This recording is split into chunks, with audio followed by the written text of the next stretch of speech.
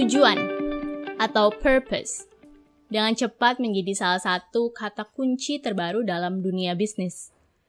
Banyak perusahaan dan juga eksekutif level C memahami pentingnya memiliki tujuan untuk bisnis mereka. Di tahun 2019, CEO perusahaan-perusahaan top di Amerika Serikat menandatangani deklarasi satu halaman yang dilobi oleh The Business Roundtable.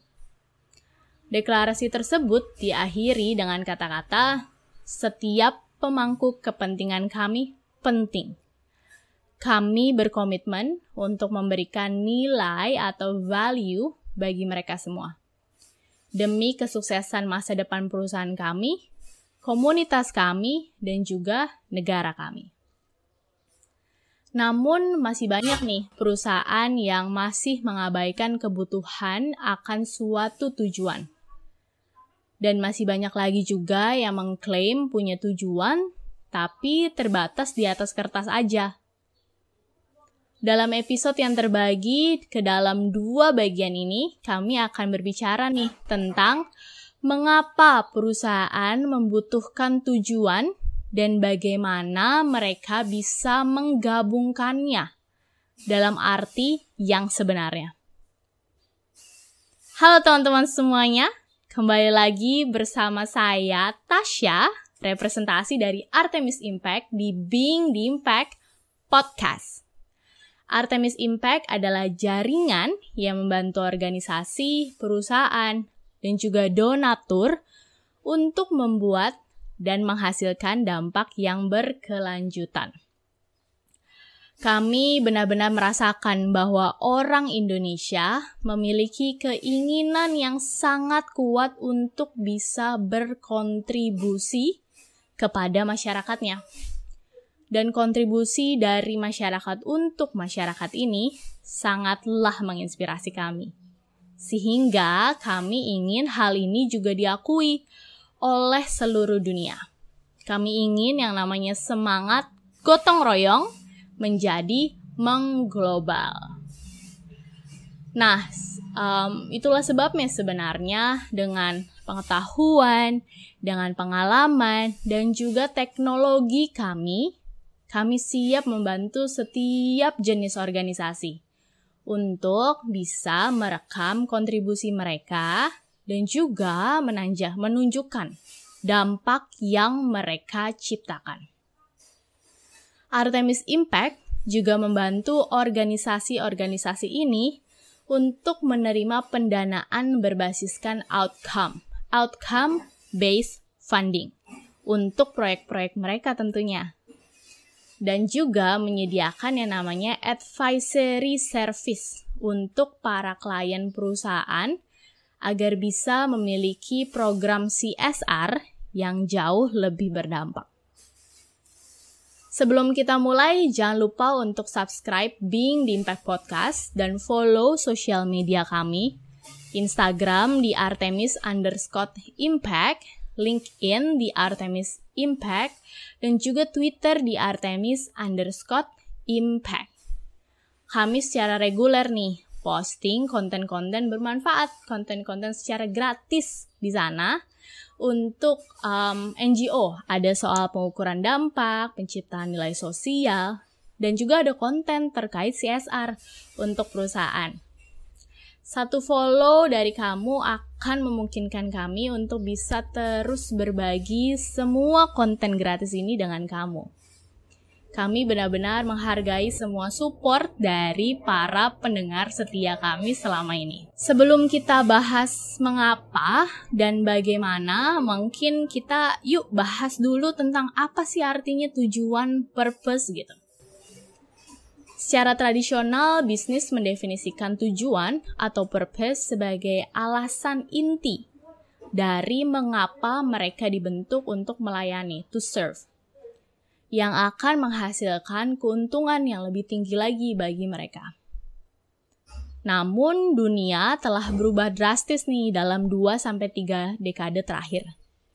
Tujuan perusahaan nggak lagi sebatas itu aja. Tujuan hari ini mengacu pada tujuan perusahaan yang lebih tinggi, yang sebenarnya akan bisa memungkinkan perusahaan untuk melayani masyarakat seiring dengan pencapaian targetnya. Budaya perusahaan yang untuk waktu yang sangat lama bisa dibilang berjalan di atas prinsip kapitalisme pemegang saham, ya, shareholder capitalism, telah menerima banyak reaksi yang keras dalam beberapa tahun terakhir ini. Banyak banget backlash. Hal ini telah menimbulkan kebutuhan untuk bisa memiliki tujuan yang lebih tinggi, yang melampaui cuma sekedar profit atau keuntungan.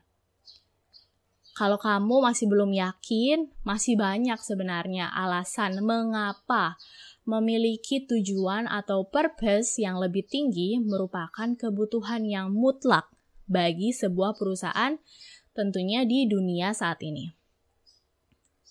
Yang pertama adalah membangun kepercayaan dengan pelanggan kamu, dengan customer. Kayaknya ini salah satu alasan yang obvious banget ya, paling jelas gitu.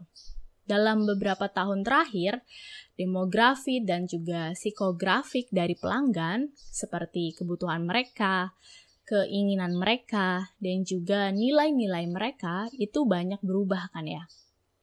Milenial yang semakin menjadi pengambil keputusan decision maker menuntut lebih banyak dari perusahaan tempat mereka berbisnis, dari tempat mereka bekerja, atau brand di mana mereka membeli dan untuk tetap loyal gitu. Mereka juga lebih curiga nih terhadap perusahaan yang menggunakan CSR kayaknya cuma sebagai alat pemasaran doang, marketing. Sehingga mereka ingin melihat perusahaan yang membuat dampak yang benar-benar nyata. Menciptakan dampak yang nyata, kemudian mengkomunikasikannya dengan customer kamu, bisa memberikan dorongan yang nyata untuk kepercayaan diri dan kepercayaan mereka sebenarnya terhadap kamu, terhadap brand kamu. Yang kedua adalah melibatkan karyawan. Sama seperti demografi pelanggan yang berubah, begitu pula dengan demografi karyawan kan ya yang berubah. Kalau misalnya perusahaan tempat mereka bekerja memiliki purpose yang kuat, karyawan itu bisa mendapatkan kesempatan untuk berkontribusi pada sesuatu yang positif dan bisa turut membuat perbedaan. Hal ini memberikan karyawan tujuan yang lebih tinggi.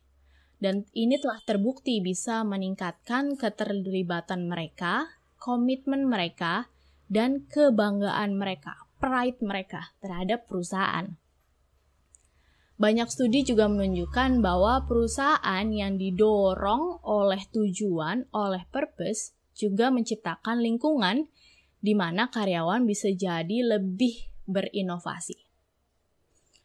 Yang ketiga, perhatian yang lebih tinggi terhadap yang namanya SDG. Masalah sosial, budaya, dan lingkungan itu kan selalu ada ya. Tapi sekarang jadi bisa dibilang lebih memburuk. Seluruh dunia saat ini sedang melihat yang namanya SDGs. Dan hal ini dalam banyak aspek sudah menjadi simbol harapan gitu bagi banyak orang. Nah, si SDG atau tujuan pembangunan berkelanjutan yang dibuat oleh PBB ini telah berhasil meningkatkan awareness, kesadaran tentang banyak masalah yang ada di dunia, menciptakan urgensi untuk menghadapinya, dan meningkatkan sebenarnya pengawasan terhadap praktik yang dilakukan oleh para perusahaan. Kemudian yang berikutnya adalah kekuatan dari media sosial. Ada kayaknya 3,6 miliar kan ya pengguna media sosial di dunia yang mereka tuh punya akses hampir secara real time ke segala sesuatu yang terjadi di seluruh pelosok dunia. Dalam 2 tahun terakhir, dunia juga telah menyaksikan beberapa kampanye terbesar yang terjadi. Kayak contohnya Black Lives Matter ya, kemudian kebakaran di Amazon, dan banyak banget lainnya. Di bulan Juni kemarin 2020, setelah menghadapi reaksi yang keras backlash terhadap rasisme di media sosial, L'Oreal memperkerjakan kembali model yang pernah mereka pecat karena berbicara menentang rasisme sebagai bagian dari diversity board mereka. Hal ini sebenarnya menunjukkan kekuatan media sosial dan juga kesadaran di pihak perusahaan untuk menerima bahwa mereka melakukan kesalahan dan menebus kesalahannya. Saat ini Facebook sendiri pun sedang menghadapi banyak banget boykot loh dari banyak brand, dari banyak selebriti. Karena kurangnya tanggung jawab sosial dan juga penyalahgunaan kekuasaan. Contoh-contoh ini menunjukkan sebenarnya bahwa media sosial itu telah membawa tingkat transparansi di dunia dan memberikan kekuatan kepada orang-orang yang belum pernah terjadi sebelumnya. Sebuah kekuatan yang orang tidak takut untuk menggunakannya. Nah, yang terakhir adalah keberlanjutan jangka panjang atau long-term sustainability. Lebih dari segalanya, kenyataannya adalah bahwa dunia sekarang ini ada di persimpangan jalan yang luar biasa penting. Kita sebagai planet, kalau memang ingin bertahan dan berkembang dengan cara yang adil, kita perlu banget melihat tujuan jangka panjang. Dan bukan hanya pada keuntungan jangka pendek saja. Perusahaan yang mampu menerima hal ini, kemudian menyesuaikan nilai-nilai mereka, akan jauh lebih mungkin untuk bertahan dan berjalan dalam jangka panjang daripada yang lainnya tentunya.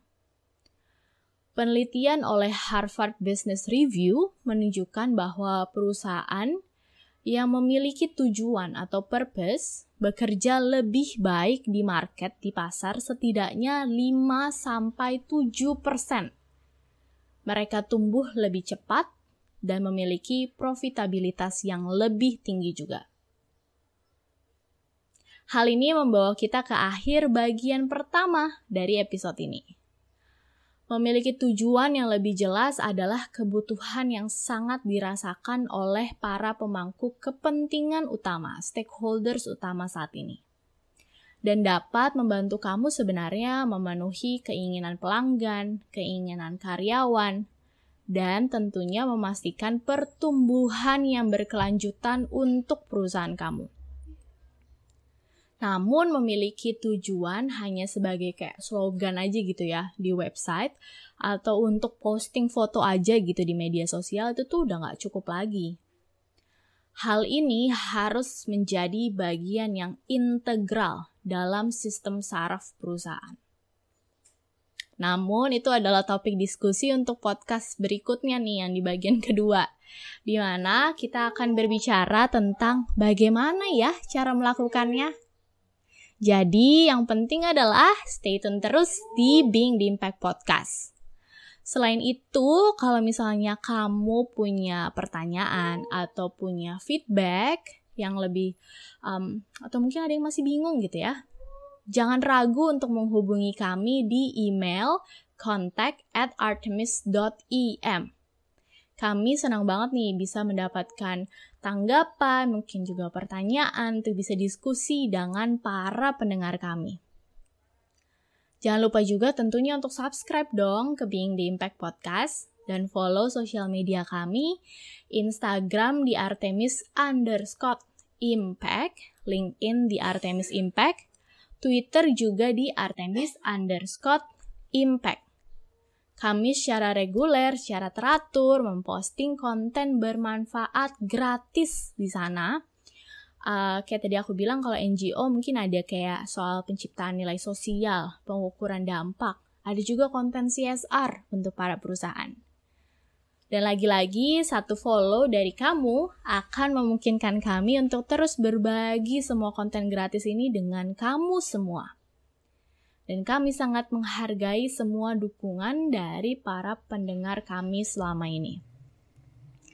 Jadi sampai jumpa di podcast berikutnya. Seperti biasa kita tutup dengan until then, don't forget to be the impact.